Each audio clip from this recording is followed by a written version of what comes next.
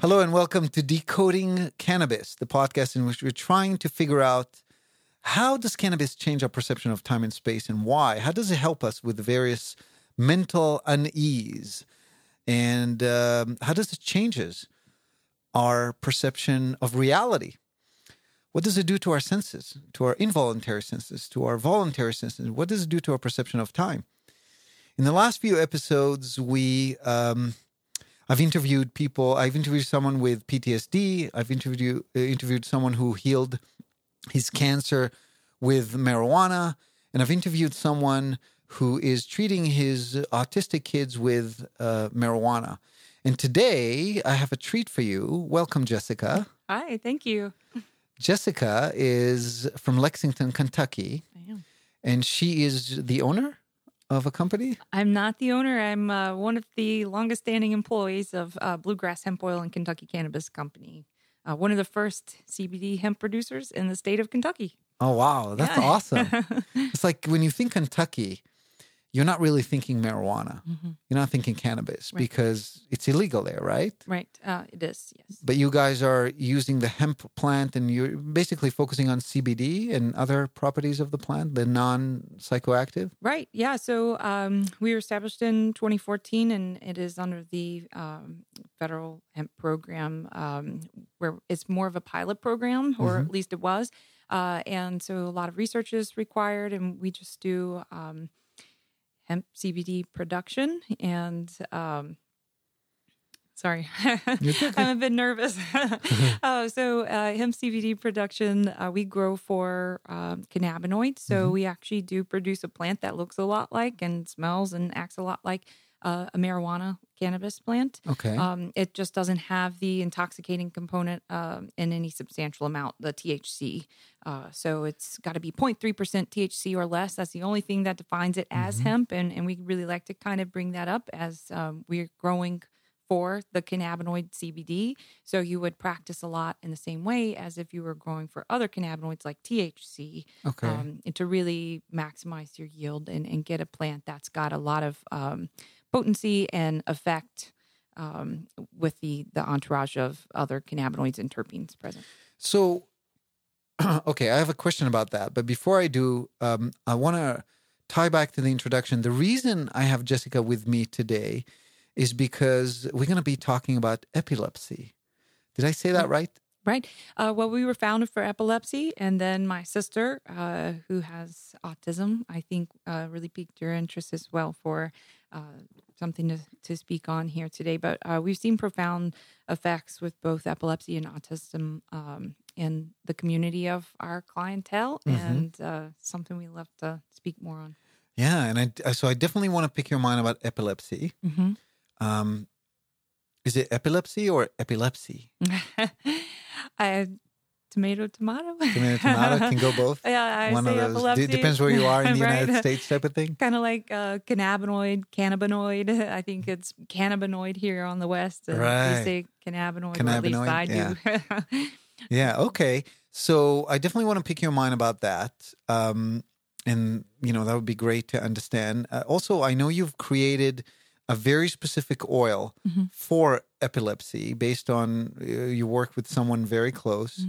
And you've created something specific that was tailored to them. And for 5 years, this individual did not have any seizures. Am I correct? Right. He still has not had any seizures. So it's a he. Right Okay. at 5. So the person we're speaking of would be the owner's son, Colton, who was diagnosed with idiopathic epilepsy, I think at age 3. And after trying everything in the pharma route, they just really didn't have any success. We're seeing a lot of, just horrendous side effects, organ failure, inability to sleep, and rage episodes, things like that. So that, again, the owner's son is who we're speaking of. So they just recognized that there was no CBD product available at the time. It wasn't legal. So they started to advocate for that. And that was about 2013, I believe. And in 2014, the federal farm bill allowed us to actually allowed each state to have a pilot program or research program for hemp. And so we were one of the first to sign up for that because there was no option for them. And they had seen documentaries and what they felt was proof that it would be at least an option to look into him for his epilepsy. So we got started, and they bred and kind of selectively got a proprietary genetic for production that would yield a lot of resin on the plant and really just maximize the therapeutic value to a lot of people. It wasn't specifically for epilepsy; it was just for therapeutic value. So they came up with what they felt would be a good plant genetic, and they extracted from that with the process that they felt would be the most pure and clean and yield the best content of not just cannabinoids, CBD and THC, CBN, CBG, there's lots of them, but also terpene profile. So the scent and the taste of the cannabis plant they felt would be just as valuable or at least very valuable in the end product. And so once they extracted, they had it lab tested independently, which was then not that common. And now it luckily is, even though there's some things I could say about that. But so, got a lab tested to verify that it was a nice, clean and I guess, well-rounded product and started giving it to them. And it was pretty big results almost immediately for him. Immediately, yeah. So I think one of the owners, Adrian, she would have to speak more to the exact timeline of how things went and how he progressed. But he's not had a seizure since he started, and it's been 5 years, and he doesn't take any pharmaceuticals now. He's just managing only with CBD. He'll take some. Sometimes when he gets a certain feeling or look about him that would indicate that he might be heading in the direction of a seizure, and he'll take a serving during that time, and he's totally avoided it. Is that like under the tongue type of thing? Right. There's just a tincture? Yes. Okay, I have so many questions. Yeah. Okay, let's take a step back and close a branch that got opened in my mind. So I think like a tree. I have a trunk of thought. We're talking here about epilepsy, right. Which is the main topic I want to talk about. But obviously, just to pick your brain about, you're so in the industry and you're creating stuff for various mental unease, so and other unease. So right. I want to pick your brain. But you mentioned about the fact that you're growing a plant with very little THC. So the plant itself, it's not like you're growing a plant for the sake of the plant and then you're extracting and separating the CBD and creating something just with the CBD. Right. You're literally growing a plant that is very low on THC. So right. as it's on. So as far as I am definitely not an expert. Anything that has to do with the physical world, I'm not an expert. I'm a metaphysicist. I know a lot about the mind, very little about the brain, very little about growing marijuana. And what I know is that there's sativa plants and there's indica plants and they look different and, right. But then there's the third kind that I can never remember its name. Ruderalis? Yes, thank you. So what are you guys growing? It is considered a sativa, cannabis L sativa. And I guess essentially when you start talking about CBD, a lot of times that drops the sativa indica, what's the word I'm looking for? Like the categorization that it often falls in is it sativa or indica dominant? It's called a sativa, but I think more and more people are starting to say it's more about the terpenes present, and in our particular variety, the terpenes seem to be really well balanced, and in that some of the more common ones present in our plant would be some of the calmer myrcene and beta caryophyllene. Yeah, and I never say that one right. Beta caryophyllene, whatever that one is. But then we also do have like a decent amount, I would say second or third terpene of limonene and I believe pinene. So those are more energetic. So I feel like it's a really, the goal being it's a regulator and it's a more neutral effect. I feel like the terpene structure that we found, even though maybe we understand it far more now than when we initially got this genetic. I think it just happens that it's very well-rounded in that it can have more of a a neutral balancing effect more so than a particular push in a certain direction. And I think that's more with the CBD dominant strains, more of what people tend to focus on is that homeostasis effect instead of like this one is extremely euphoric and uplifting, or this one is very sedative. Yeah. But I know nothing about how one would create a plant with more CBD than THC. I'm guessing it's like, just trial and error. And then, I mean, there's a process of combining something. I mean, literally breeding. Yeah, breeding. Right. Selective breeding, I guess, for the traits that you want to enhance or keep. I think it usually takes generations of plants, I would assume, to make big changes. But over time, people have been breeding some for higher CBD and lower THC, and then also vice versa and other traits as well. And we got a hold of some of the higher CBD type of strains and did some selective breeding there.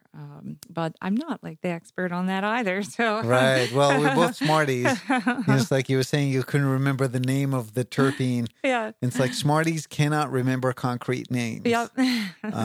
They're just these labels that are just flying in the air, and we have no way to remember them. So, okay.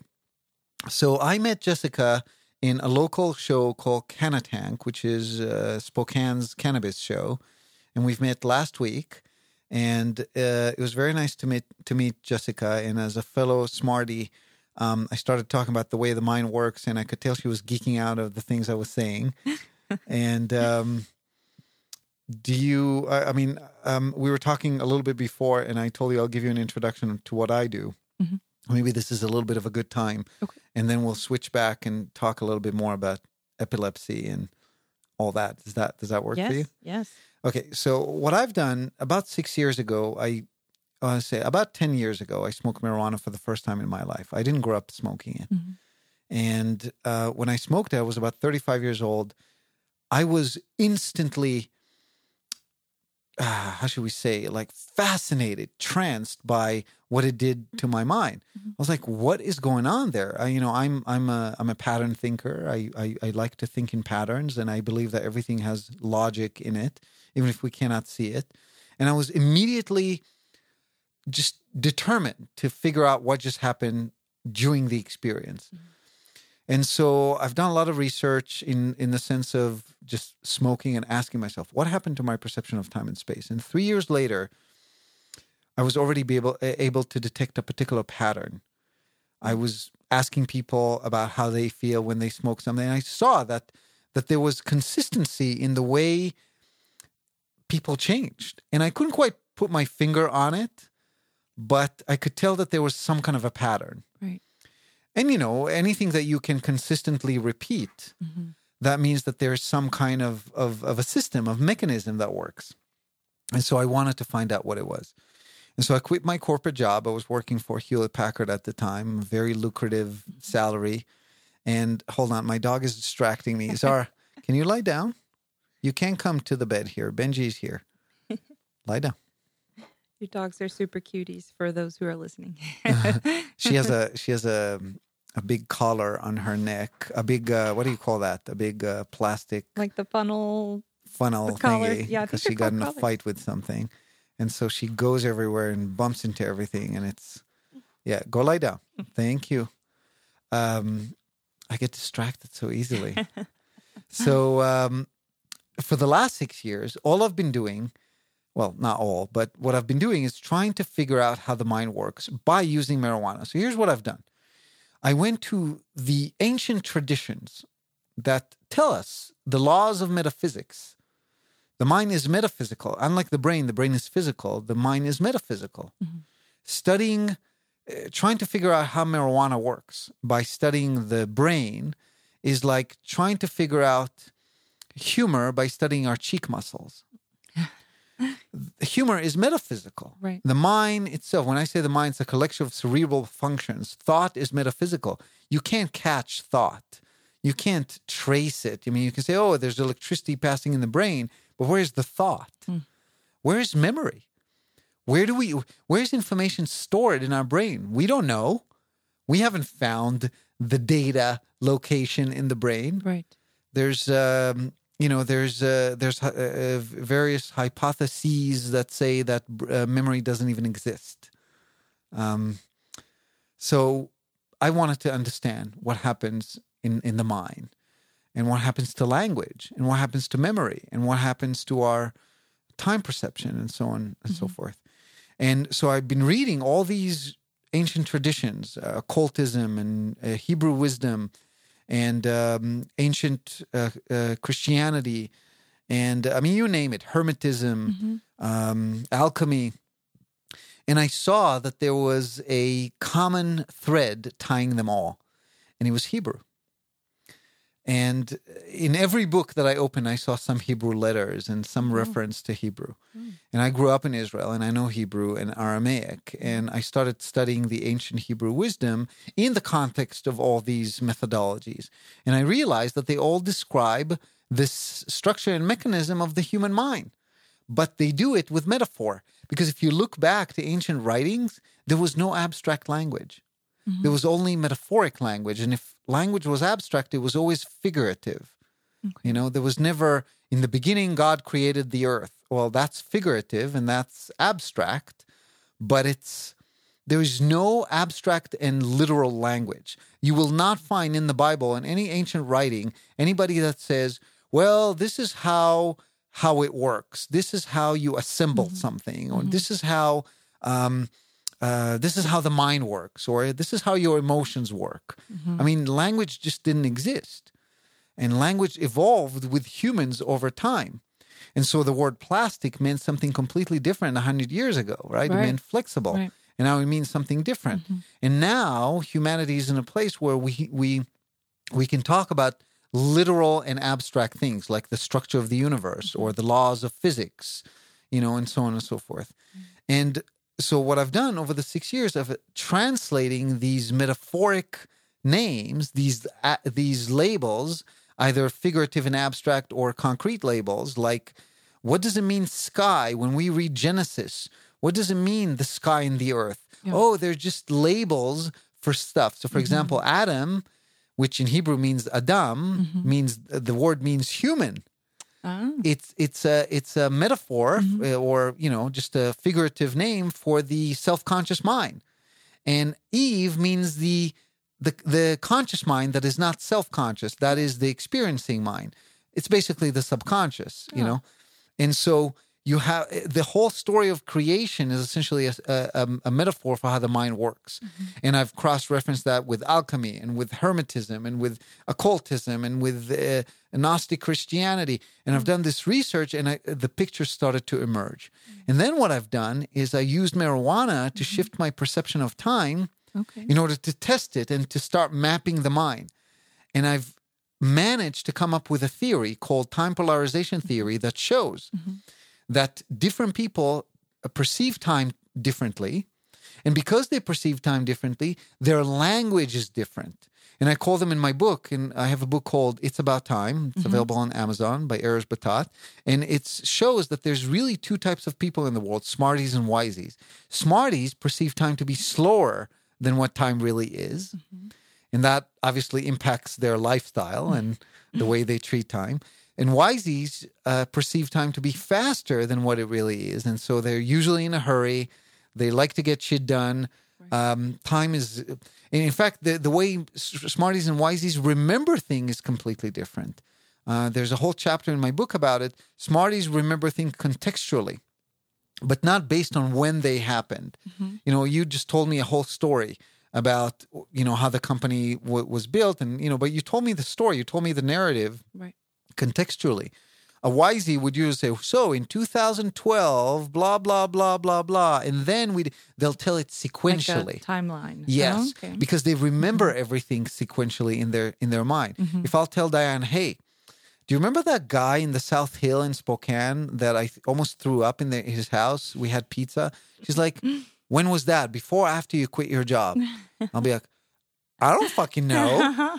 Let's say before. And she's like, well, it couldn't have been Michael because We only met him after, well, it was Wow. definitely a guy's house. I remember it was a guy's house. Why? Because I remember things contextually. And she's like, well, give me more. I said, well, he had a big kitchen. I can't remember it because I'm in a phantasiac. I don't see anything in my mind's eye.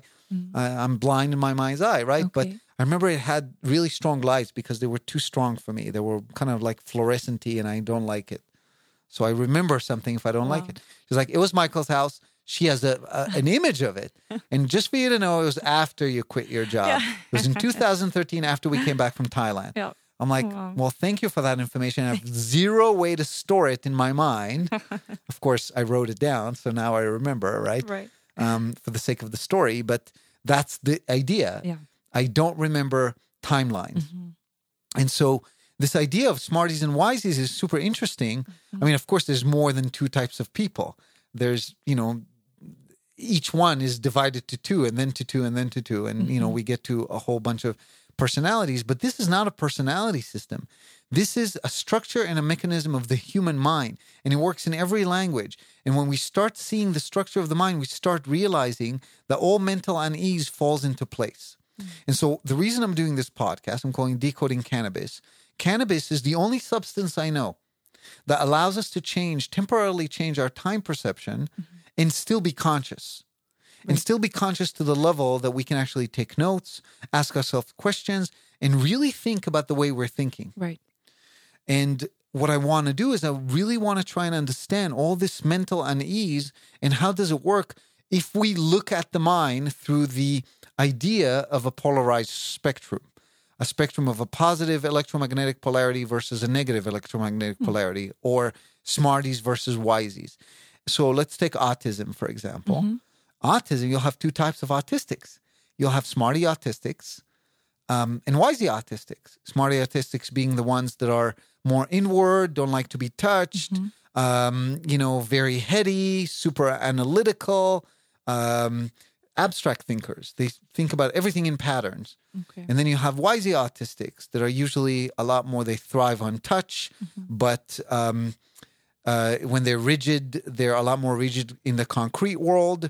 They tend to more anger tantrums rather than anxiety.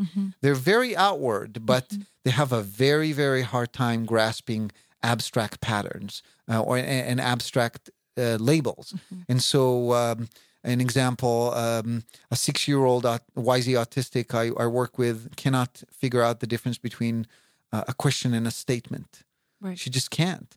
And so what's happening in her mind? What's happening in the mind of the smarty? When the second we have a spectrum, we can start speculating. We can start asking them questions. We can start doing tests, and a pattern emerges. Right. And that's why it's so fascinating to me. I actually, in listening, I listened to one of your podcasts prior and kind of heard a bit of that, and just how you were speaking to it. It's definitely, I think I'm seeing that my sister would be, I guess, the wisey side of the autism spectrum, whereas she certainly thrived on touch. We had to do a lot of sensitization stuff for her to calm her down, or sensory, stimulation to calm her down. So a lot of like rubbing her arms or back, giving her a tight hug and things like that were really calming to her. But she had the tantrums, the rages. That was our biggest thing. And that's actually something I would like to speak a little about today while we're talking. And there will be plenty of time to talk about that. But that is the closest to my heart, and that I saw her go through that. And the changes she's made through cannabis extract in the CBD form. But I did not ever, it never occurred to me that, the polarization of the two kinds of the autism spectrum. And she's certainly, now that you say that, seems to be a wisey. Right? And so there's a paper, for those of you who are listening and really interested in this idea of autism and polarity. There's a paper coming out from Consciousness Research Institute, which I founded, and it's going to come out either this week or next week. And it's a paper about autism, and it's called How Autism Works. And it explains the metaphysics of autism. And I think those of you who are really interested, you listeners, and you, Jessica, as well, would really enjoy reading it, because it really gives perspective and gives a glimpse into the world of autistics. and allows us to really understand what happens in their mind. So, for example, since we're on topic, we can just talk about it a little bit, and we still have time. And you're local, you can always come back and we can geek out more and do tests. Yes. And, but the idea is that the more wiser you are, usually the more visual you are in your mind's eye. Okay. So not everybody's visually in the same way. I mentioned I'm an aphantasiac. I'm blind in my mind's eye. I see nothing. So think of an apple right now. Can you see it in your mind's eye? Mm-hmm. Is it very vivid? Yeah. Sort of. Yeah. Well, you got no comparison. You have no measuring scale. Vivid? Yeah. What's vivid? It's your mind's eye. That's the only thing you can see. Well, I'll give you a measurement. Some people see the apple literally as if it's a picture of an apple. They'll see the blemishes next to the stem. Mm. They'll see the different color shades, millions of colors. Every apple has millions of colors in it. And some people just see an apple almost like as if you saw it in a graphics program. It's just like red, and it's the shape of an apple. Mm-hmm. Some people see it like a Monet. It's kind of blurry. Some people see it sort of like behind a smoke screen. Mm-hmm. And if you think about it, so how do you see it? Okay. So just black background, a red apple. It's got a little bit of a shininess to it, and But that's about it. That's about it. That tells me through and through that you're smart. Through and through, because I've never met a wisey that will see an apple like that. Wow. That's my base question. Now, if you told me you saw it vividly, I couldn't conclude that you're a wisey, because there are smarties who see the apple vividly, but there's a difference. Wisies will see the apple involuntarily. Smarties, when I tell them, they'll say, oh, I saw an apple. But now that you said the blemishes next to the stem, I saw the blemishes next to the stem, which means they need their it's called the voluntary mind, the atom, their atom, needs to know that this is what they're seeing. And then the feminine mind, Eve, responds with the image, which tells me that your dominant mind is your masculine mind, your voluntary mind. Smarties, their dominant mind is the voluntary mind, and their bodies are dominated by the feminine mind, and that's why they're feminine in their body. They're meek. That's why the geek are meek. And usually wisies have a very directive body. And so even if it's a woman, the body is masculine. And you'll notice that their movements are more staccato, less refined. For example, when they dance, even if they're beautiful dancers, it's usually they'll gravitate towards hip hop or towards just staccato movements. Yeah. And just generally like a little bit less awareness when it comes to space, especially when it comes to geometric space. Okay.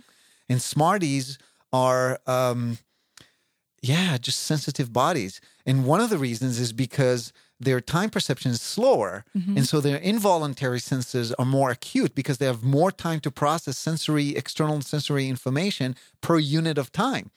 And so they become a lot more sensitive. Yeah, there's something that you wanted to say? I mean, I'm just trying to imagine. So they're involuntary. It's sorry. Please. If we can back up just a minute, Yeah. I'm trying to understand that their involuntary, like their perception of time for involuntary senses is slower, so they perceive more involuntary senses. You're talking about smarties? Yes. Yes. So if you think about it this way, when we think about time, we almost always assume that time is just time. We're not thinking about how we perceive time, because the only way to perceive time is to actually perceive it. So you see someone in the street, you don't know how they perceive time. You don't know how a dog perceives time. Right. The faster we perceive time to be, the more it disappears. When you are in a movie and the movie is so amazing, it's like, oh my God, has it been 2 hours? It felt like 5 minutes. Okay, yeah. But when you're in the DMV waiting for your turn and you have literally nothing to do, time crawls. When you're waiting for the paramedics in an emergency situation, time literally comes to a stop. It felt like forever, but then you realize, oh my God, they came after 4 minutes. No fucking way, right? Right. So the slower time is, the slower our perception of time is, the slower time seems to pass, right? And the faster our perception of time, the more it'll disappear. That's why people who are in meditation, you can have a guru in meditation for 14 days and tell you, oh, only a few hours seem to have passed. Wow. Okay. And now the idea is that time fluctuates. Our perception of time changes all the time. We have the default perception of time, and then time changes all the time. When we're present in thought, time slows down. When we're present with the experience, with the external experience, time goes faster. Our perception of time disappears. Okay.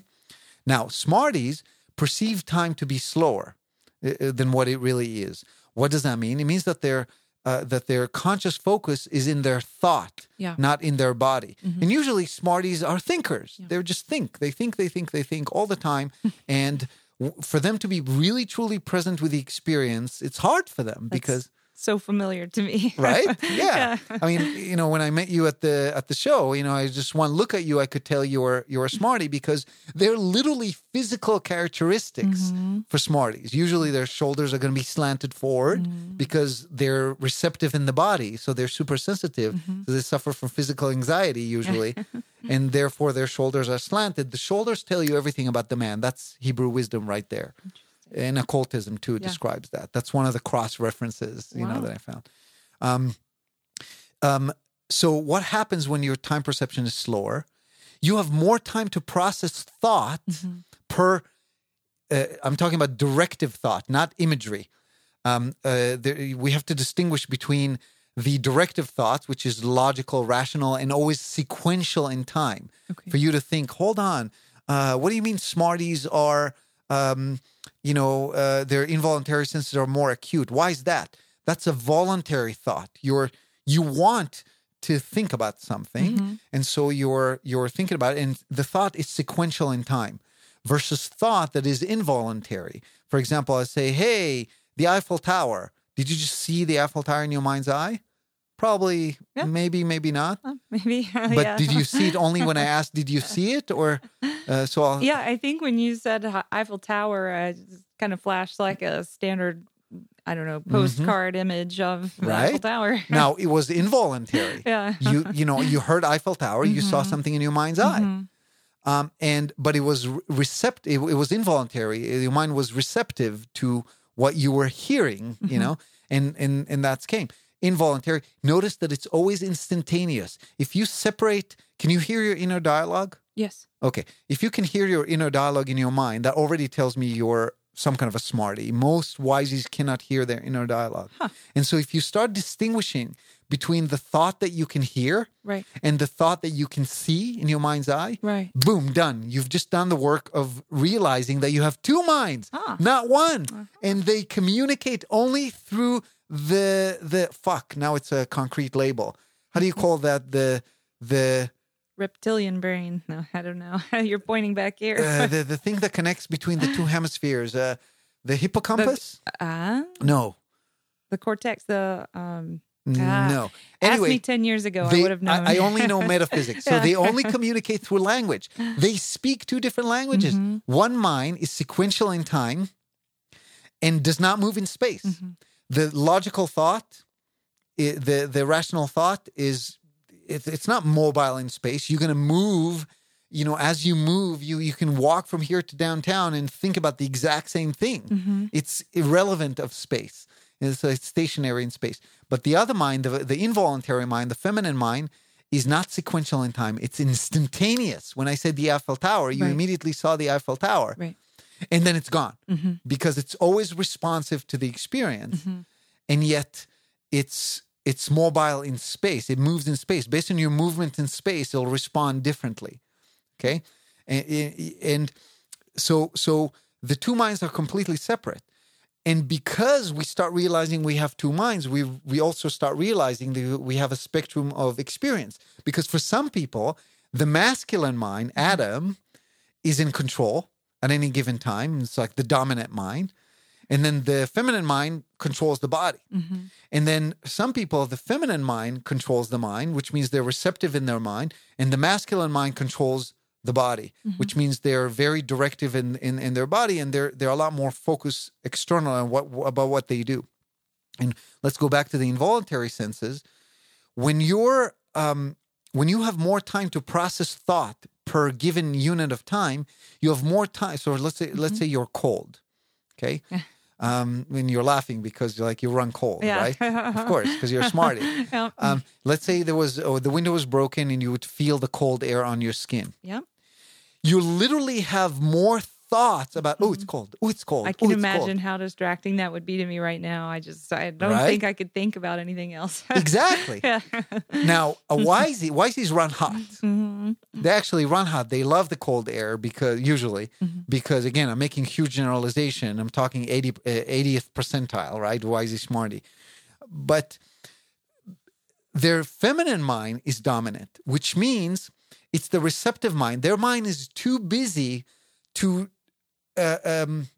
being receptive to the environment rather than thinking about something.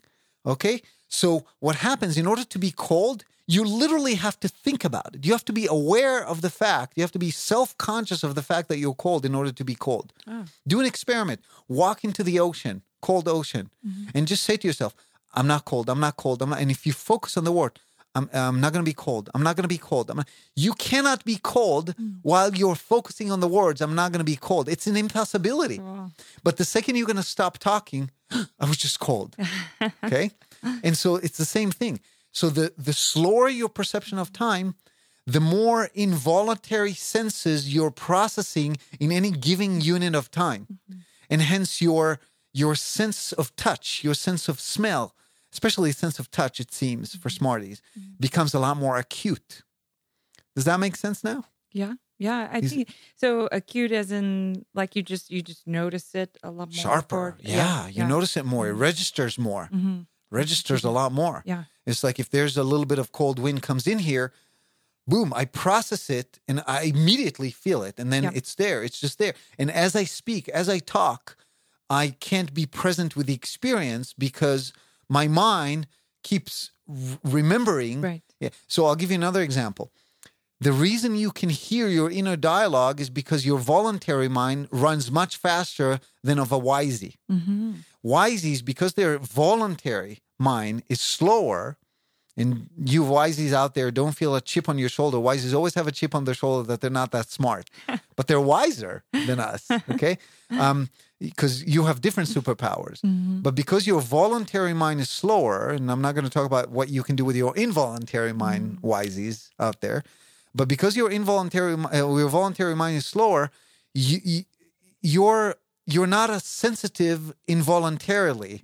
You know, your involuntary senses because you're processing different things. You're responsive to the environment. You're responsive to what's happening rather than being responsive to your involuntary senses. But the acuteness of the voluntary sense of a wisey is higher.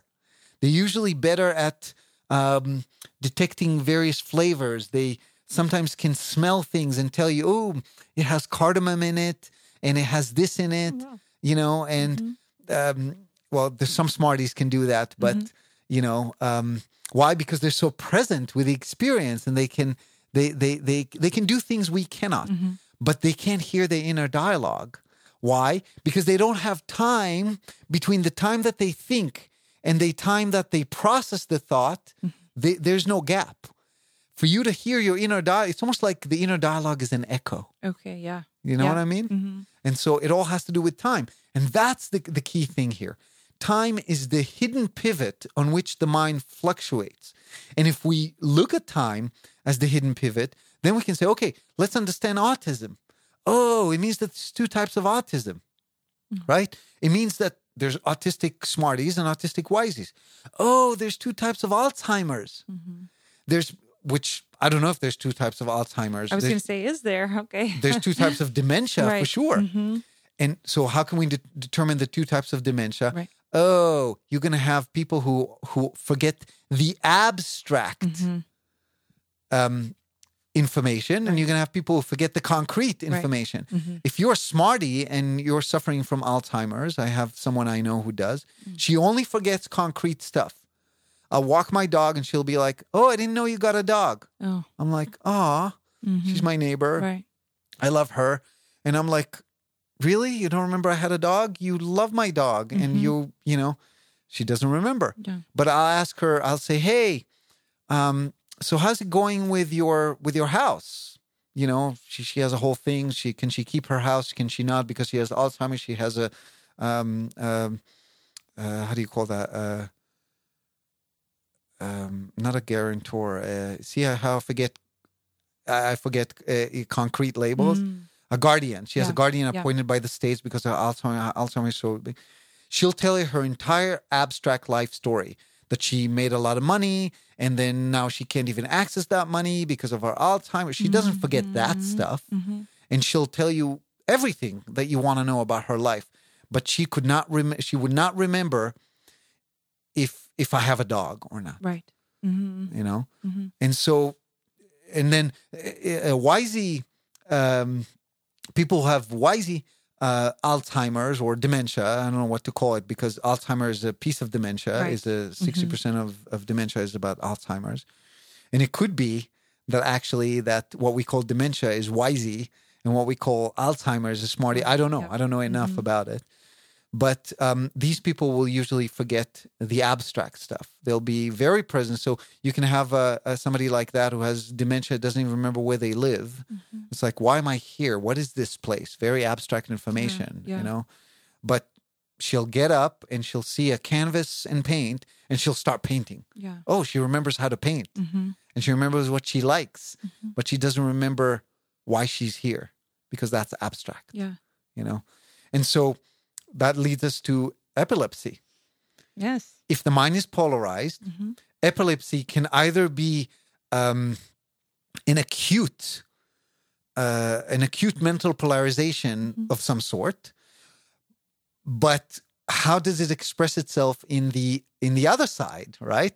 If epilepsy, let's say, for example, only for I'm yet to meet a mental unease, and I'm deliberately doesn't call it disease because I don't believe in disease. I believe in dis-ease. Right. I believe that we just call it disease because we think something is wrong. But in reality, the mind is neuroplasticity. It changes all the time. And I believe that everything, once we see the time thing, we can understand it. And yes, it's super annoying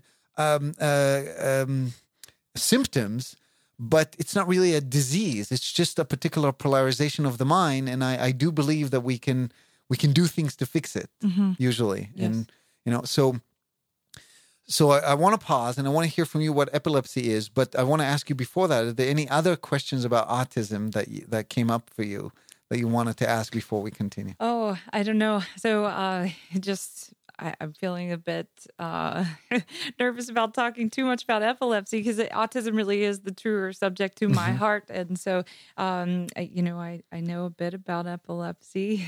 You know more than me. I don't know. We'll see. But yeah, as far as autism, I'm really anxious to hear and read what you have coming out here soon because I think it's crucial that we understand the differences that lead to frustrations and problems for a lot of people with autism. So my sister couldn't communicate that she was hungry for a long time, and she just didn't know how to express that. So every time she got hungry, she flew into a violent rage, and we had severe problems because of that. And so to be able to understand that maybe she didn't get the what's the word? Sorry, she couldn't. It's an abstract term, it's an right? abstract. I mean, yeah, I'm hungry. What is that? It's very abstract. But she knows, gas, And it's literal, chair, too. pencil, and just what the concrete things are. But yeah, had we kind of understood that a little bit more, I think it would have really shined some light on it, at least ease some frustrations that we could have better helped her. So I'm thankful that you're doing this and hopefully educating people. As a collective, we do not understand how the mind works. Right. We understand how the brain works, but we don't know. It's like a factory. You go into it and nobody tells you what it is. Oh, it's a factory. Okay, I see what's happening on this conveyor belt. And I see what's happening in the top floor. Right. And I see what's happening here. Oh, wow. When this is done, it goes here. And when this is done, it goes there. But I don't what are we building here? And who's building it? And where's the product? And what's happening? And where's the storage? And just don't get how the brain works. Well, metaphysics tell us the brain is a reflection of the mind. The brain is everything in the physical is a reflection of the metaphysical. That's a very hard concept to grasp, especially for scientists. The idea is that it's the mind that creates the experience. There's many theories out there that say that really this is a holographic. Essentially, life is a holographic experience. It's a virtual reality of sort. Is your hand really exist? Does it really? If you couldn't perceive it in your mind, right, through the senses, it wouldn't exist. Right. You know, the guy who loses his arm in the middle of battle until he notices that the arm is gone, you know, or notices the pain because he's on adrenaline. You know, there's that movie I once saw that the commander loses his arm, and only when the guy tells me, "Commander, you lost your arm," he's like, "Oh," then he freaks out, right? If the anesthesia detaches our lower extremities, you know, we're not going to notice when they drill into them. Right? They cut our skin. If there's no mental perception, it doesn't exist. And so when we think about it that way, we realize that the mind is the forefront. And everything else is just a processing of the mind. Right. And so when we realize as the brain, you know, we used to think as a collective that the brain is what we get is what we have. And essentially we're nothing but, you know, if you were born stupid, quote unquote, then you're going to be stupid, quote unquote, for the rest of your life. Now we realize that the brain is literally a reflection of something. It changes all the time. Right. Neuroplasticity is constant. You know, we have all these terms to describe these things because we don't understand how it works. Oh, you smoke marijuana, you can actually pave new neural pathways.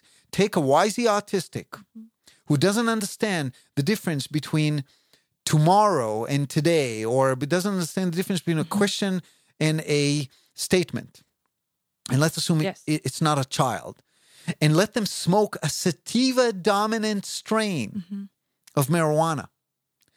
They can then learn the difference between a statement and a question. You know why? Because when you smoke sativa, your mind literally flips the mental polarization into the positive side. Your mind becomes electromagnetically positive, which means you can understand abstract language. Teach the person the difference between a statement and a question. Now, they're going to forget it because what happens when you use sativa-dominant hybrids, you immediately get concrete short-term memory loss. And so you're going to have an issue remembering the specific, you know, the specific stuff. And when you go back to normal, you're going to have a memory lapse of what happened. But if you do it again and again, and if you do it in a particular way that's very animated, and then you do it again when they're not under the influence of marijuana, that neural pathway will stay paved. And then that autistic who couldn't understand something now understands something and it can actually have abstract language. Right. They've kind of paved that pathway. And so then what would be your thoughts? I mean, seems then you would definitely lean towards taking an oil so you maintain that state of mind for a longer period of time than a smokable, or? That's a great question. I only did my research with smoking, and I did it with in the introduction to my next book, my upcoming book, which can be accessed online through Kriorg.Institute. You just click how marijuana works, and then you can get to the book. It's a beautiful book. You can actually flip through. And I describe in chapter 1, Marijuana 101, why I used only smoking. Why? Because in order to really conduct my experiments, and in order for us to really work on paving new neural pathways, you have to sort of shift the mental polarization pretty extremely. That's what I thought you were going to say. Yeah. You need that abrupt change. Yeah, you do, because you need to change your perception of reality. With edibles, there's such a long onset time. There is, digestibles through the body. And the experience is so different every time. And even if you measure and do it, usually it's very subtle. You're not going to get yourself intoxicated. I don't want to use the word intoxicated. You get yourself altered in a way that's going to be almost like unpleasant and you can't function. I mean, you're going to have short-term dementia. You're going to have short-term memory loss. The idea is to set the mind to that place of like, wow, I'm really altered. But you can pave new neural pathways. That's why we have these unbelievable insights when we're smoking a lot. Right? Because we have these like, whoa, what happens when we have this unbelievable insight? We get a new neural pathways paved, something we've never seen before. And if you notice, if you're a smarty, you can do that. If you're a wisey, it's going to be harder because wisies have a hard time thinking about thinking, except for when they smoke sativa. When you realize, when you, for all you out there who are recreational smokers, and you think when you smoke a high sativa, you're going to have some kind of an amazing insight, and then reflect back on the insight. And you're going to realize that the insight was very abstract. It was some kind of a different view on your life that you had, almost as if you zoomed out. It's like the difference between driving a car on the highway and then flying above. When you're driving the car on the highway, all you can see, that's the involuntary mind, the receptive mind, the feminine mind. All you can see is the billboards that are coming at you, and boom, they're gone. You know, you can only perceive what's happening right there, the car that is next to you, so on and so forth. But when you're flying off the highway, you can't see the cars anymore. You can't see the billboards, but you see the entire highway. You see the big picture. It's a zoom out that is happening with sativa. It's a zoom in into the concrete that is happening with indica. And then there's another layer to the puzzle. It's not just abstract versus concrete. It's also well, I don't want to go there because it's gonna get things complicated. Different branch. You know, voluntary versus involuntary, instantaneous. Well, let's put it this way: it's the masculine versus the feminine mind, and so we have. I don't want to go there. Okay. Yeah, I don't want to go there. I'm kind of thinking how to, but I was down a branch of in my tree of thought. Yeah. I was talking about mental unease and how autistics can pave new neural pathways using marijuana. So I was just doing it with smoking because it's so easy, and it's because it's so instantaneous, and because I can aim the high. I know super lemon haze. What I've done in my research, I've divided everything into percentages. So I know super lemon haze is approximately 80 to 90% sativa. Right. And, you know, if you smoke Durban Poison, it's 100% sativa. Now, it's not perfectly accurate, but yes, you know, like, and it depends which company grew the Durban Poison, right?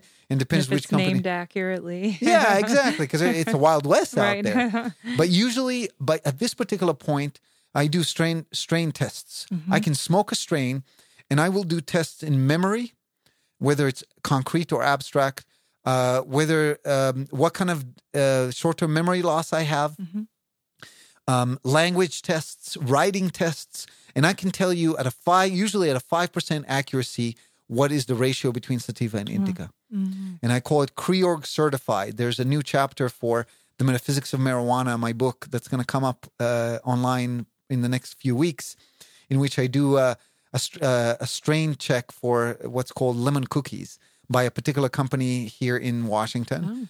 And I introduce how I do that in the chapter. I describe the entire process and what happens. And I utilize CREORG, which is the artificial intelligence I coded into life in CREORG Institute. That's why it's called CREORG Institute. And it's an artificial intelligence that allows me to map mega patterns of speech to see this difference between wisies and smarties. So absolutely, autistic people I can tell you me, I'm a marginal autistic, or call it, I don't like the word Asperger's, right? But I'm super socially awkward, blah, blah, blah. I managed to pave new neural pathways. I will go around now. When I was in Canatank, did you notice I was autistic? Probably not, right? I mean, I'm friendly. I've learned how to socialize by smoking indica, by smoking sativa, by smoking different strains and paving new neural pathways. And I still have my involuntary senses super acute. But if I smoke indica, they're not that acute. Actually, in preparation here, I called. So my sister, who I've referred to several times, she's my sister-in-law. I've known her since birth, and I called my mother-in-law to kind of speak to her about timeline, because I don't remember timeline too well. So I wanted to kind of get dates and times. And one thing she brought up was Paige, my sister. She used to be extremely socially uncomfortable, like did not like to have even the family around if there were more than a few members there. Would literally hide behind myself or my mother-in-law if we were out in public, and just very uncomfortable with socializing, because she wasn't didn't really know what to do. So actually just the other day, she was telling her she wants to actually start talking to people about CBD. Like she's come out of that and paved that neural pathway and connected those dots, so that she actually does want to speak to people about what she's doing and how it's helped her. And I think that's a prime example of what you're talking about. I mean, she's used cannabis CBD for 4 or 5 years now, and she's gone from literally hiding to avoid social interaction to wanting to talk, wanting to go out to talk to people about this. That's changed her life, and that's not the only thing. I mean, she's very much more comfortable socially in all regards, but and maybe just one example to highlight what you're talking about there. She's kind of connected those dots. Yeah, it's fascinating, and it works. It works. Yep. It works. It's, the other dimension, I'm just going to go into it a little bit, so you can visualize things in your mind's eye. So visualize a planet, and then there's the equator, and the equator would be the separator between the feminine mind, which would be below the equator, and the masculine mind, Adam, which is above the equator. So far, so good? You have some kind of an image? Yep. And then divided in the middle with another, so that's the y-axis, right? And everything to the west is going to be abstract, because imagine that you're looking inward, right? And everything to the east is going to, everything to the east is going to be abstract. Okay. Yeah, I flipped it for you. Okay. And everything to the west, those of you who are listening and are not mentally blind like me, imagine that in your mind's eye. Everything to the west is going to be concrete. Because imagine that it's somebody's face, and they're looking outward to the west. So everything outward is concrete. And so everything above the line is the masculine mind. The masculine mind is always literal. That's the other dimension that I was talking about. And everything below the line is always figurative. The feminine mind is always figurative. When I said the Eiffel Tower, you saw a figure of the Eiffel Tower. It was figurative. It was some postcard that you once saw. If I say, hey, think of fairness. Did you see something in your mind's eye? Not particularly. No? Most wisies see a scale. They see immediately, they'll see something. Wow. Smarties usually don't, because they feel it. It's like, oh, fairness, I get it. Yeah. Oh. If I had to describe what happened in my mind, it was like a feeling of like friends holding hands, because surely that would be, I don't know, like an element where you get fairness. I don't know. But you had, whatever it was figurative. Right. Right? So everything concrete. below the line is figurative. Everything above the line is literal. And so you have 4 quadrants. You have the Western Northern Hemisphere, which is literal and abstract. Right? Yes. Fair enough so far? And so we call that, in Consciousness Research Institute, we call that Autistalk. Autistalk, very literal, very abstract. My book is very literal, very abstract. It's like, oh, how the mind works. Oh, the mind is electromagnetic, blah, blah, blah. Very literal, very abstract.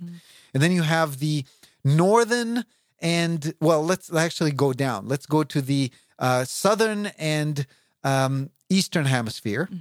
Right? So far, so good. Did I mess up the directions? I said northern and eastern. Did I say northern western, or did I say northern eastern? I've been thinking western. You may have said eastern. Oh, we have to think eastern. So let's go back. I'm mixing them today. Let's go back. Yeah. So basically, up and to the right. Right. See, I can't see it in my mind's eye. That's why I fuck it up. The eastern and northern, which means up and to the right, is the literal and abstract, right? Because the abstract is to the right, it's to the east. And then let's go down, and it's like the southern and the the southern and the eastern, which is the low and right, is going to be artistok. That's speech which is figurative and abstract. So things like, you're the center of my universe.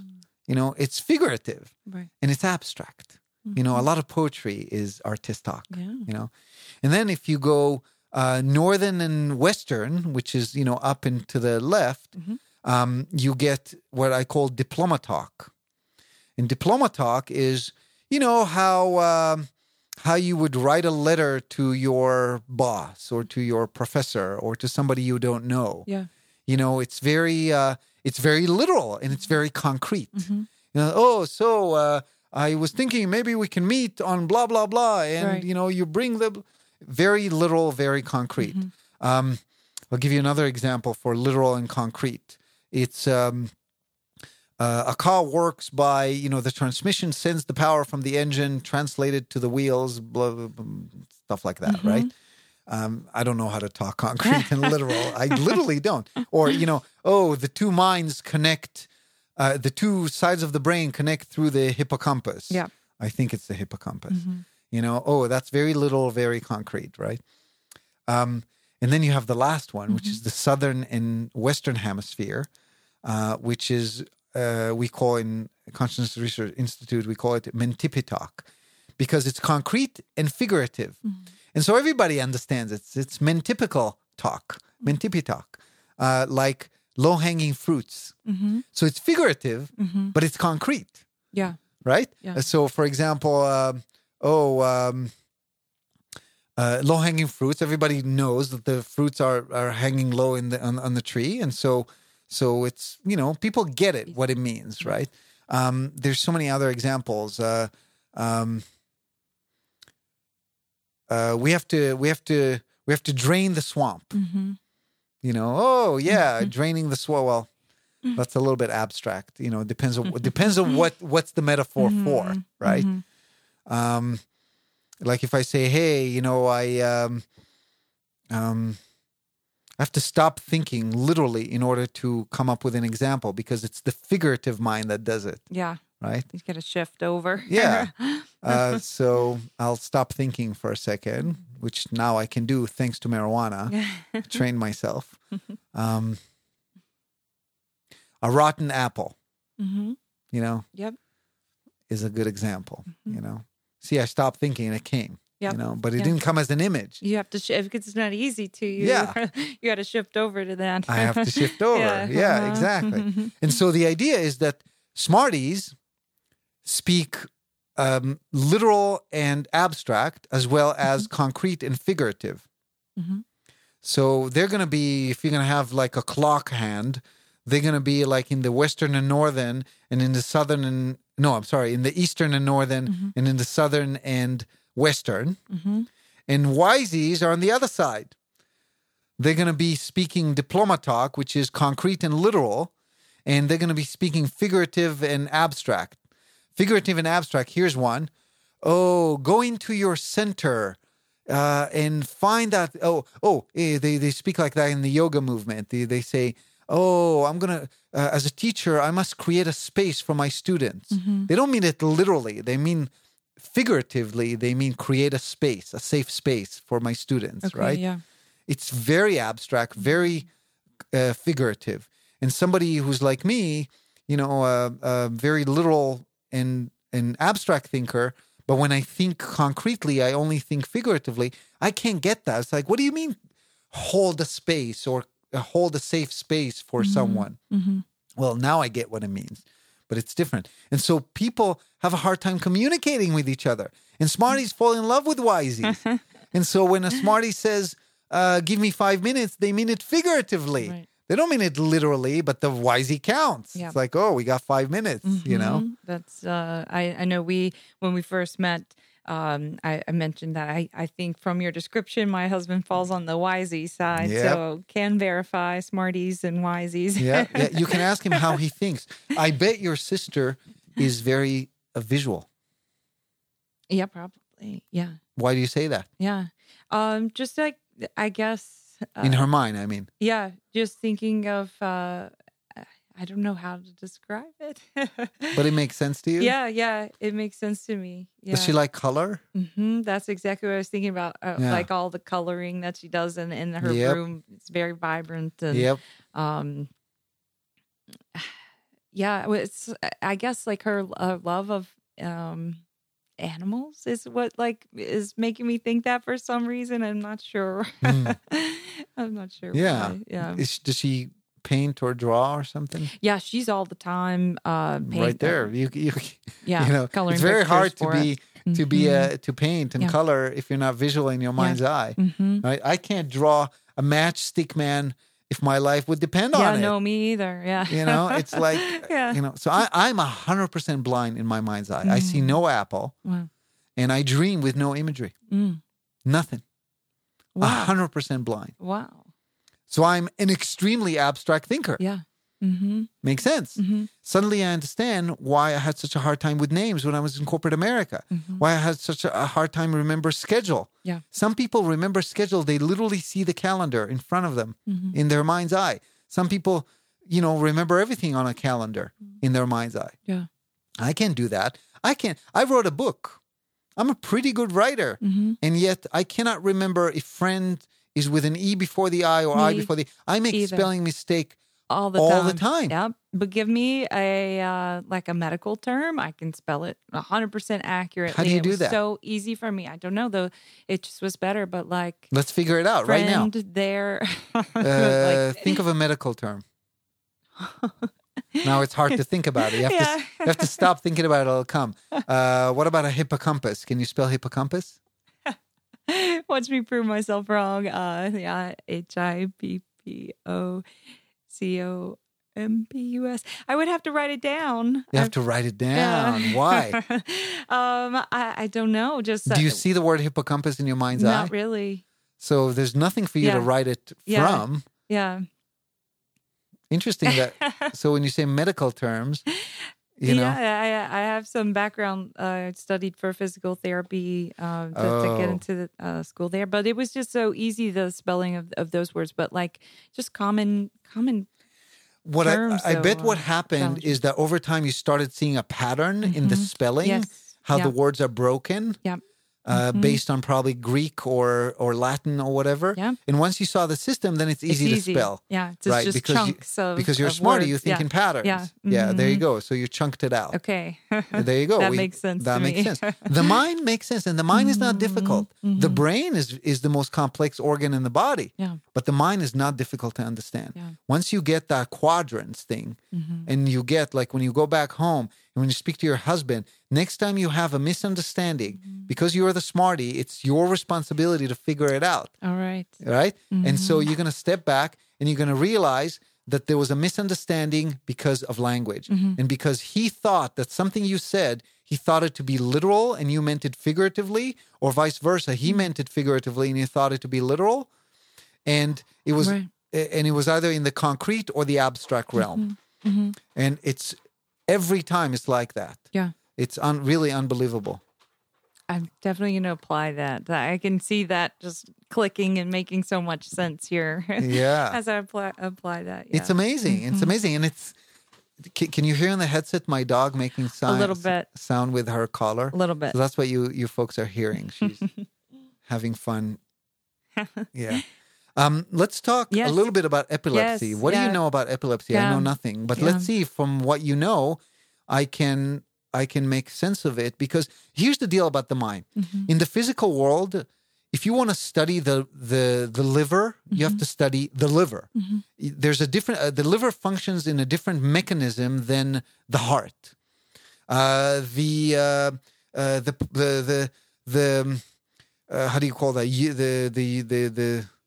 I see. I don't know words. I literally don't know concrete words, but every system in the body functions differently. If you want to study engines, you have to study something different than if you want to study, I don't know, liquids. I mean, I guess if that makes sense. In the metaphysical world, there's only one template to learn. That's it. One template, the structure and the mechanism of the mind. And everything falls into place. Because every metaphysical pattern works the exact same way. In the metaphysical, you have only one pattern that you have to study, one blueprint. It makes it so easy. So if you understand how the mind works, you can understand every mental unease whatsoever. Whatsoever. I'll give you an example. There's people who suffer from schizophrenia. Well, schizophrenia is an over-dominance of the involuntary mind. What is schizophrenia? Schizophrenia is a situation where you see imagery or you hear sounds involuntarily without control. Right. That is the mind that creates the narrative, which is always Adam, on top, the mind, the narrative mind, the mind that's sequential in time, creates your story. You know your name is Jessica, and you know you're from Lexington, Kentucky, Winchester, yeah. And you know you're in Spokane, Washington. You created a narrative that you know what it is, and you know that there's no such thing as 3 feet spiders climbing on walls. But if suddenly you're extremely visual, let's say you're a super wisey. I know someone who has schizophrenia who's a super wisey. Sometimes his mind will have 3 feet spiders climbing on walls. And he's like, is this reality or not? It looks so real. When the super wisies have a hard time controlling the narrative. If the mind takes over, it can add whatever it wants to the physical experience. If you digest psilocybin mushrooms, you might see spiders climbing on walls. Not me, because I'm so polarized to the masculine mind. I'm so electromagnetically positively polarized. I see nothing even when I'm on mushrooms. I even tried DMT. DMT is the most visual psychedelic out there. Nothing.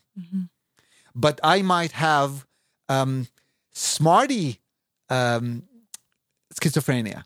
I might hear things. I was going to ask them, what do you gain out of that experience? An auditory the DMT shift, or mushrooms or any kind of mind-altering substances? Like if you're not getting visual, does it affect? I don't hear any involuntary sounds.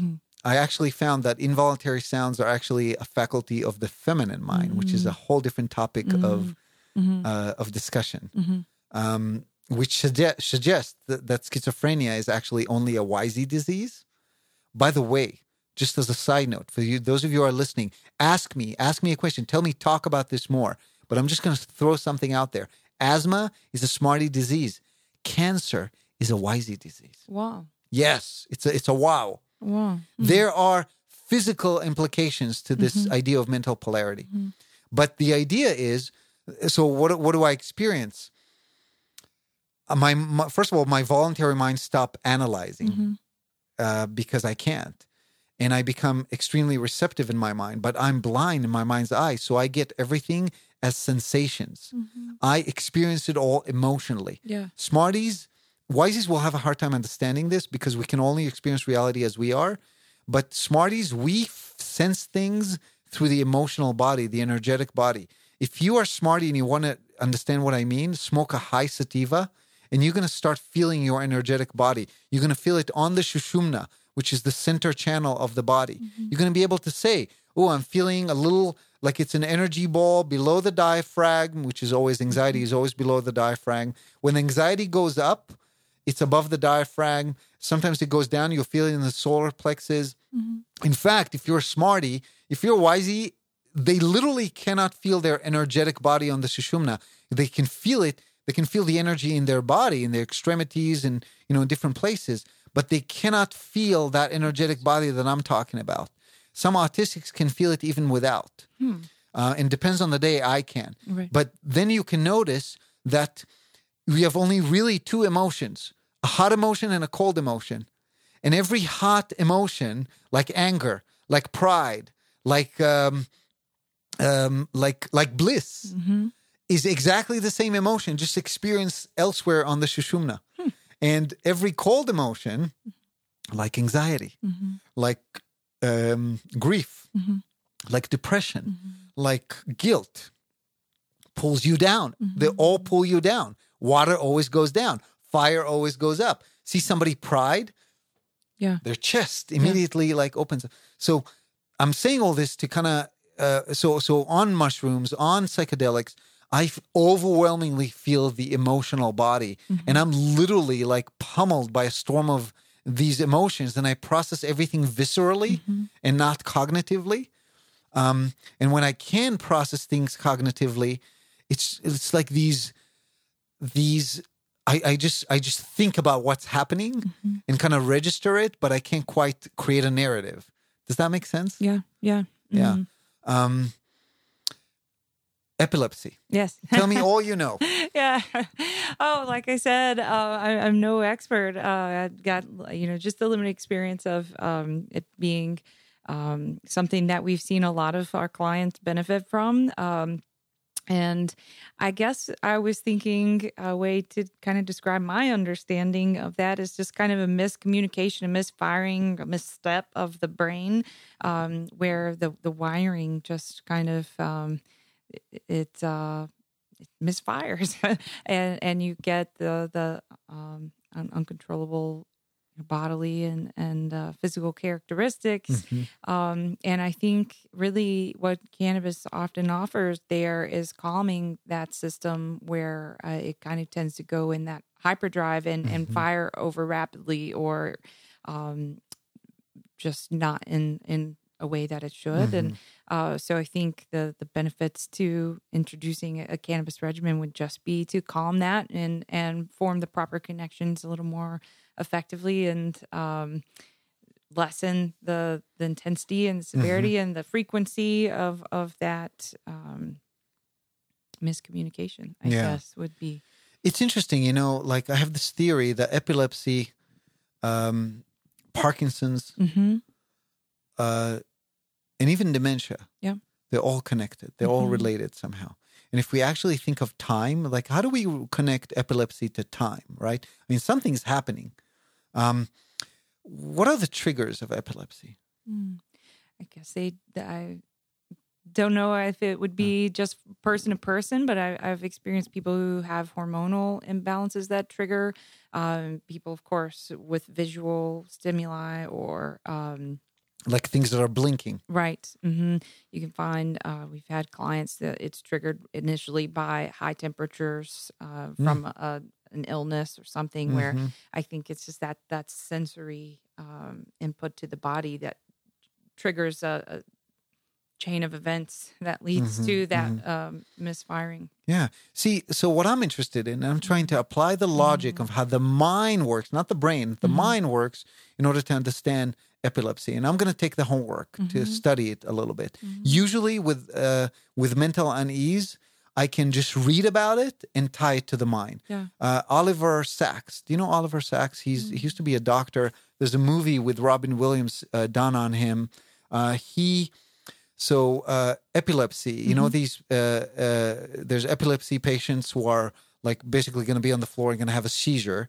But there's epilepsy. Here's right there, the polarity. Yeah. Here's the polarity. There's the epilepsy patients who don't move. Zone out. Frozen. Or They're frozen. They're complete. Yeah. And there was a movie, and if you haven't watched, a great movie about this guy who tried a particular drug on these epilepsy patients who are literally frozen in time.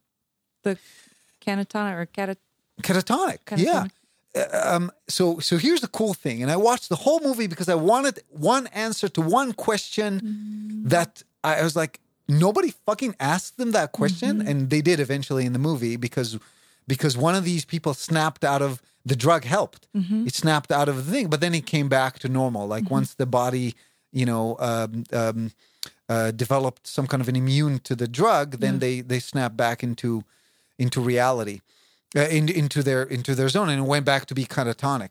But the cool thing is, so there was this woman, for example, that was trying to go towards the water cooler, and she's like this, she's frozen. And then she walks into the water cooler, like another little step, and like an hour later, another little step, and like 3 hours later, she's closer, but she's not quite there, right? Wow. But then, you know what he did? He took a tennis ball and just threw it at her. Boom! She caught it. Right. And she caught it so fast. Now, time polarization theory that I've described in detail in It's About Time in my book basically says, yes, it's a completely different mind. We are two people. In Genesis, it says, I'm not religious, but again, if this is the idea of the structure of the mind, male and female, he created them. Who's them? Well, Adam and Eve. Well, no, Eve wasn't even created yet. If you read in Genesis, you'll see that Eve was not created when it says male and female created them. It's the feminine mind that's going to catch the ball. It's the feminine mind that if you're playing ping pong and the ping pong ball flies to your face, you're going to immediately go. Right. But which is the mind that guides the leg, that controls the voluntary organs in order to walk towards the water cooler?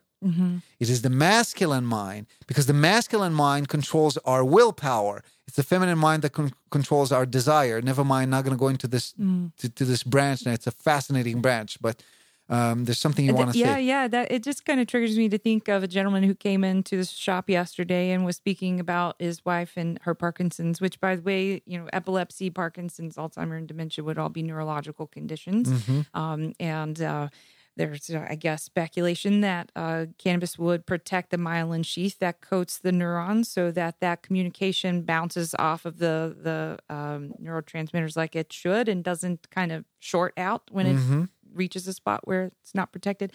At least that is how I understand it. I hate to misspeak on the subject, but so this gentleman comes in and says it's been fantastic for his wife. She has Parkinson's. And one thing that she's learned, aside from that, it's reduced those flare-ups. She's learned through a therapy that she's taking that if she wants to walk, her body, it misfires when she tries to walk, just bringing her legs forward like she normally would. But the damage has not occurred in her abductor, so going out to the side with her hip. So she first will kind of move her leg out away from midline of the body. She'll move it out and then be able to swing it forward. Yeah. So she has that connection there. She just doesn't have it forward. And so I think it's really interesting that kind of you bring up, that this person is working on getting towards the water cooler and is stuck because she can't, that's her goal, and she can't move forward in that direction. But I would wonder if she, switched tasks and decided she just, wanted to move backwards or sit down or, like you said, catch a ball, just how easily it would be. But decided, notice they said decided to move backward. Catch a ball was not voluntary. Yeah, it wasn't because of her free will. It was a ball was thrown at her, and it'll hit her, boom, she catches it, right? Let's think of what's happening in the mind. Like, we can literally retrack that and engineer, knowing how the mind works. We should be able to tie it to time, because time is the hidden pivot. So we should be able to know which one of the minds is not functioning here. It's like with aphasia. People who have aphasia cannot recognize characters. They cannot read. They can write, but they cannot read. So they look at a word and they cannot read it because it looks to them like just signs. They don't recognize them as letters, but they can write, because writing is through the body, through the involuntary mind, and they already learned how to do that. So I think it's called aphasia or agraphia or something. But so this woman, she's walking, she wants to get to the water cooler because the water was next to a window. She wanted to get to the window. She wants to get there, but she doesn't get there. So this goes back to that piece of information that was missing for me. These people who have Parkinson's, but whatever polarity of Parkinson's that we want to call, that is voluntarily moving extremely slowly. There's nothing wrong with their involuntary senses, because she was able to catch that ball. But she's moving extremely slowly when she wants to do something voluntarily. And so when that person snapped out of the condition in that movie, and you can also read it in the book that Oliver Sacks wrote about it, the question that I wanted to know, are you stuck in that time zone and you really literally noticing that time is passing? That is your time perception has changed? Or to you, time just passes super fast? Do you get what I'm asking? Yeah, I think so. It took you 3 hours to get to the water cooler. You're literally zoning out, and your body is like in this frozen state for hours on end. Right. Are you literally just like, oh, everything's fine in my mind? I'm thinking about everything. I want to move, but I can't move. No. What these people describe is a situation where I'm there, but I'm not thinking. Time doesn't really, there's no perception of time. Every once in a while, they'll be like, oh, I'm moving towards the window. Mm-hmm. And then an hour passes.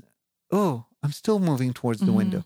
But there's no like, oh my God, I want to move towards the window, but I can't. Mm-hmm. Oh, wow, I have an itch, but I can't move there's no itch because there's no processing of that. So that tells me that time disappears, which means to tell me that the involuntary mind is dominant, not the voluntary mind. And on the contrary, the voluntary mind kicks in very rarely, and only when it kicks in, then I can move. Right. Mm-hmm. And so it's like you would hate to test it in this way, but if a person were to put a cushion or a chair or whatever behind this woman who's not able to move voluntarily and just kind of push her slightly back, like I'm sure she could catch and move, like she's not frozen. So she could catch and be in a seat and move her body. She wouldn't be like statuesque and just fall back in that same position. For a fact. Yeah. For a fact. We know that, right? Yeah. Because there's some, I mean, maybe. Actually, I'm going to say maybe because I'll tell you why I'll say maybe. Because the feminine mind sees, the masculine mind hears. So she could have seen the ball and therefore the involuntary mind kicked in. But if you push her backwards, she cannot see. Maybe. So I'm just bringing in my own knowledge to for a caveat here. But this tells me something. So what I would do with a person like that is I would give them sativa. Because if you give someone sativa, the voluntary mind kicks into action and the dominance shifts. And do you understand what I'm saying? Sativa moves the electromagnetic polarization of the mind into the positive, which means your dominant mind becomes the voluntary. Now we come up with a question. We know that the involuntary mind of those with epilepsy. I want to pause. Yeah. Because right now all I'm doing is kind of I'm studying epilepsy with you, knowing what I know about the mind and knowing what I know from Oliver Sacks. So I'm going to take the homework to do that off podcast because I know you need to leave by 4 and it's 5 to 4. Oh, okay. And I'm very proud as a smarty that I actually kept track of time. Thank you. I noticed you checking. I was hoping you would say because I did not. So let's make a deal, Jessica. Okay. Yes. I'm going to do my research and it's going to be after I come back from Israel. Okay. And then I'll invite you here and we'll talk about epilepsy. Yes. And we'll just have fun with it. Yeah. Yeah? Yeah. I mean, again, I love speaking to autism as well. That is a big one for me. And so I'll try and do my research as well. So you notice patterns, notice things, anything that you can come up with and say, oh, why is this happening? Or, oh, I've noticed that, blah, blah, blah. And, when you're in the store, when people come, they speak about their things. Like, just keep in mind, come here. Let's just talk about let's decode cannabis. Yeah. Yes. I just want to say I'm really glad to take part in this podcast. I think it's very interesting, just kind of to demonstrate the we know what the brain does, but we don't know about, consciousness so much. So I think it's really similar in the cannabis industry where we're knowing more and more about what the endocannabinoid system does and how that mechanically operates. But I haven't seen a lot of explanations that really talk about the mind shift. And we can tell you that, the CB1 and 2 receptors fire in this mannerism and blah, blah, blah. But, can't really, at least in my experience, I haven't seen this demonstrated or explained well. Can't really explain, why the shift in thought or why people may be more able to tolerate pain. Like, like you can say that it might help to reduce the firing of these pain signals, but you're not able to really explain why people tolerate pain at the same levels better with cannabis use. Yeah.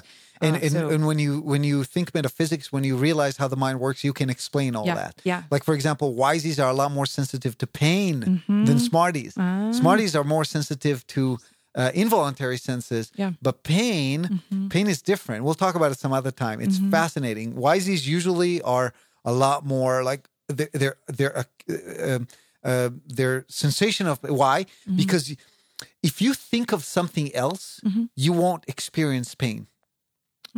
And wiseys have a harder time thinking about something else when they have pain. Yeah. You know, so it's fascinating. It's like when a smarty can't think of something else, then pain become extremely intolerable. Right. But a smarty can actually train themselves to think about something else when they're experiencing pain. Like, we know, when somebody comes with a needle, you know, I'll just think of something else. Boom, it's done. Right.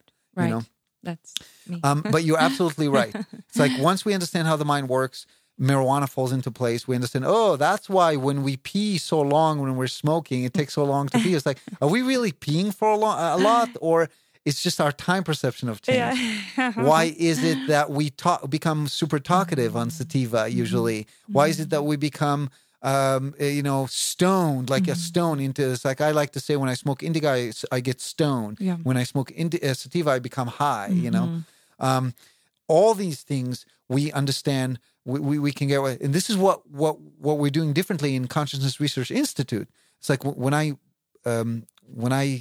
speak like this, when I can't quite finish my sentences, is because I think so fast and I try to say everything that I think about. And so I try to speak really fast. Right. And then I cut words, and that's what's happening in my mind. Yeah. When we start thinking about the way we think, we start thinking differently. We start thinking about the way we think, we start realizing that we have mental superpowers. When we start realizing that other people don't think the way we are, we start realizing that we have deficiencies in the way we think. And we all experience dementia all the time, just like a planet, that you have the sun lighting on it. At any point in time, half of the planet's going to be in darkness. Same thing with the mind. The mind is like a planet. It's three-dimensional. It's like a sphere. The 4 dimensions that I mentioned before, the quadrants, are really a planet.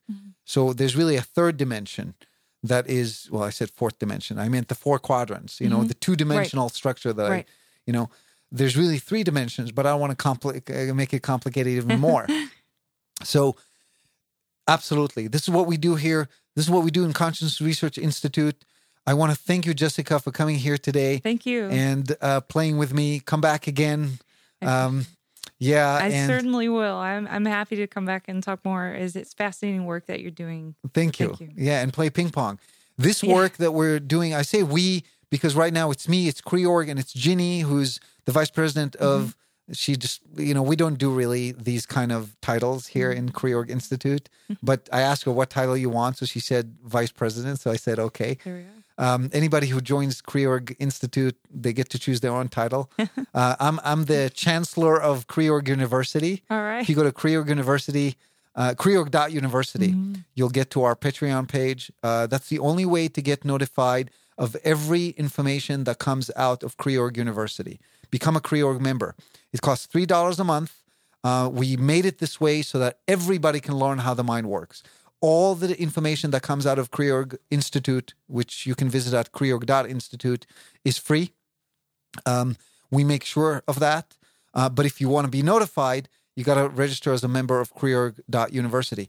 Once we reach 3,000 people, we're going to start conducting metaphysics experiments never before conducted. Wow. And we want to be 10,000 strong. It's enough waiting for academia to wait for legalization. We're going to conduct our own multi-people experiments. So go to creorg.university, sign up as a member, and let us get to that 3,000 people. Also visit us on YouTube on creorg.tv. That's our YouTube channel. We have all kind of cool shows like Teaching Melissa How the Mind Works. And soon we're going to start a morning news show with the Creorg King. Creorg is a artificial intelligence that is programmed to be a social education and entertainment network. It has a king. It's a kingdom. It has a king and it has a queen. I'm the Creorg King, or an alter ego of mine, which is a YouTube character I call Ovadia al-Sheikh, is the Creorg King. I just needed to separate that from who I am as the metaphysicist that, does whatever he does. Ovadia is also the president of Creorg TV. So, because, that's the title I chose. So visit us there. And music for this podcast is done by Andy Rumsey. Visit him on andyrumsey.com And you can download his music from Spotify, Google Play, iTunes, and any other place that streams music. What else do I have to say? I think that's about it. Thank you all for listening. Thank you, Jessica, for visiting. We here at Creorg wish you happiness, I guess. Thank you. Thanks so much again. You're welcome. Yeah. Bye-bye.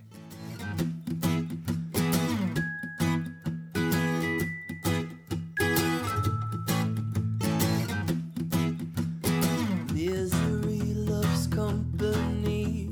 The company that I will keep knows nothing of the loneliness that you're speaking in. If you want to come with me, baby, take me by the hand, 'cause I still can't believe a word you say. Oh, leave me. I'm exactly how you said I'd turn out.